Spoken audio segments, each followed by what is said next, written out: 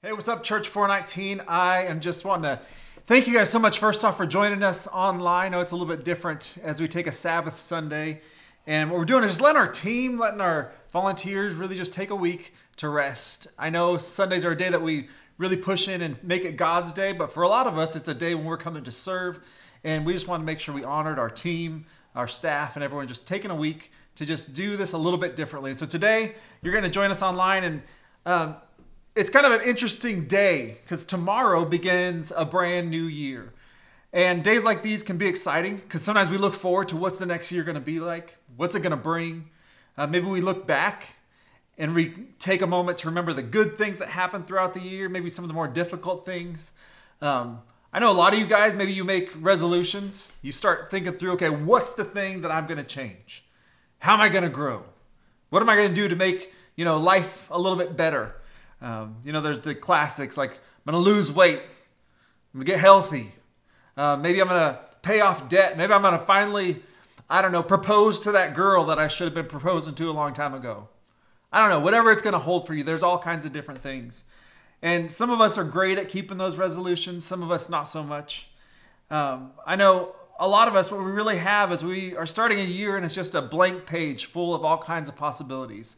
Things that we could write. And so for some people, they even choose when it comes to like thinking of writing, they'll write down a word, maybe a word of the year that they really want it to be their focus and something that they really are intentional about throughout this next year. As a church, I kind of prayed and been asking God, what do you want our focus, our word to be? And so for as a church, we're really going to push into relationships this next year. Our word is kind of relationships. For my prayer for my family and for this church as well is just a word, favor. So a lot of this whole next year, I'm going to be focused on, seeking to help us as a church grow in relationships, but also to seek the favor of God in prayer. And words are important. And a lot of us pick maybe this word of the year, but God wants to show something beyond just a word of the year. He wants to show us who He is. And what we're going to see is God is the Word. Jesus is the Word.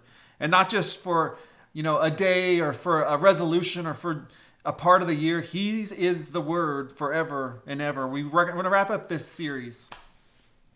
We've been in this series Foretold, and we've been going through the Christmas series, taking a look at the first chapter of each of the four Gospels, each of the four accounts of Jesus' life. And we've been just picking something out of those first chapters. And in today, as we wrap it up, we're in the book of John. And John begins his way different than the others. And so I'm going to read just John 1 through 5. It says, in the beginning was the Word, and the Word was with God, and the Word was God. He was with God in the beginning. Through Him all things were made. Without Him nothing was made that has been made. In Him was life, and that life was the light of all mankind. The light shines in the darkness, and the darkness has not overcome it. God, we thank you for your word. God, I pray that it would speak full and clear and direct to our hearts, even as it's coming through a message online. God, I pray that your word would still be powerful and effective in our lives. God, we thank you. We love you. Amen. So before we go on, I'm just going to pause for a sec because I'm going to give you a little Easter egg moment. I know anytime that there's messages like that, a lot of people that watch maybe the first 30 seconds or, they tune in for a minute or two to see what's kind of being said and then they move on. So that's just a little thank you for sticking with us. One of our pastors of our team, he decided to use AI to rewrite the passage that we just read from.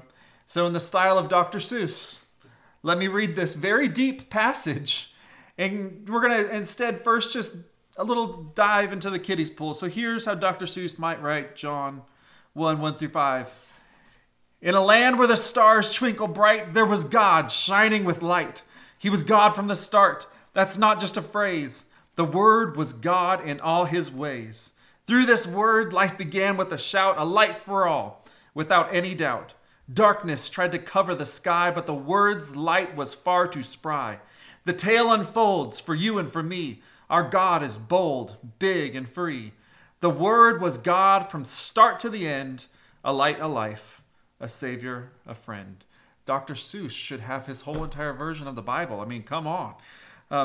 But, it's silly and it's fun, but even In that Dr. Seuss AI version, there's some things that stick out. And if I was with y'all, I'm sure this would be a full-on sermon. And these would be the 3 points that I really see in John 1:1-5. Jesus is 3 things shown in this passage. Jesus is the language of God. It says he was the Word. We're going to talk about that. Jesus is the life of God. And Jesus is the light of God. Those are the kind of the 3 things we see in that passage. But today I just want to talk about that first one. And it's Jesus being, it says Jesus is the Word. Jesus is the language of God. Verse 1, it says, in the beginning was the Word, and the Word was with God. The Word was God. And verse 2 says, he was with God in the beginning. And verse 1 is one of the deepest and most powerful statements in all of Scripture. And as we've looked at these past other accounts of the chapters that begin the story of Jesus, Matthew, we saw, started with a genealogy, tracing back to David and Abraham. So tracing back thousands of years, showing a genealogy leading to Jesus. Luke started his story with angelic proclamations and moments. Mark skipped all the birth stuff altogether and jumped right into the baptism of Jesus. But John goes farther back than any of them. He starts not just at the beginning of the story of the birth of Jesus. He starts at the very beginning of everything. In the beginning was the Word, and the Word was everything.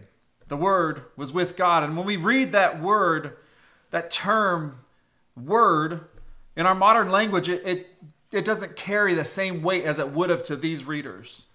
The term in John 1:1, word, translates to this word logos. Some say logos. You can say whatever you want. But in Greek, this word logos holds significance, huge significance. There have been entire books written on just this first verse, written on the term logos. People have written doctrinal theses on this one little portion of Scripture. That's how strong and powerful it is. Here's what it comes from. So, in ancient Greek philosophy, logos represented reason, logic. What they saw is that all the things in this world seem to be somehow working together and kind of just make sense. The constellations just seem to move in just the right way. The sun rises and sets. The seasons have, all this stuff just seems to be coming together and working together. And so they didn't know how to explain it. That there's some kind of a reason, logic. There's something that's holding it all together. If you were a Star Wars person, you'd say, well, that's the Force. Well, that's kind of that thing. It's this ethos. What is this thing? And so they didn't know exactly what it was, and so they just gave it a term. Logos. It's kind of the rationale behind all things. And so when John uses this term, he says, that unexplainable force that's represented by this word logos, that thing that you don't know how to explain what it is, and it just holds everything together. Let me explain who that thing is. And it's actually God in the flesh, a man named Jesus. And in John's gospel, logos, it begins to take on a personal meaning, a personal God who wants to be personal with us. And by calling Jesus the Word, John is saying, Christ is the full manifestation of God. He shows us fully who God is. Logos bridges the gap between these philosophical ideas of a God and actually understanding a personal, relational God.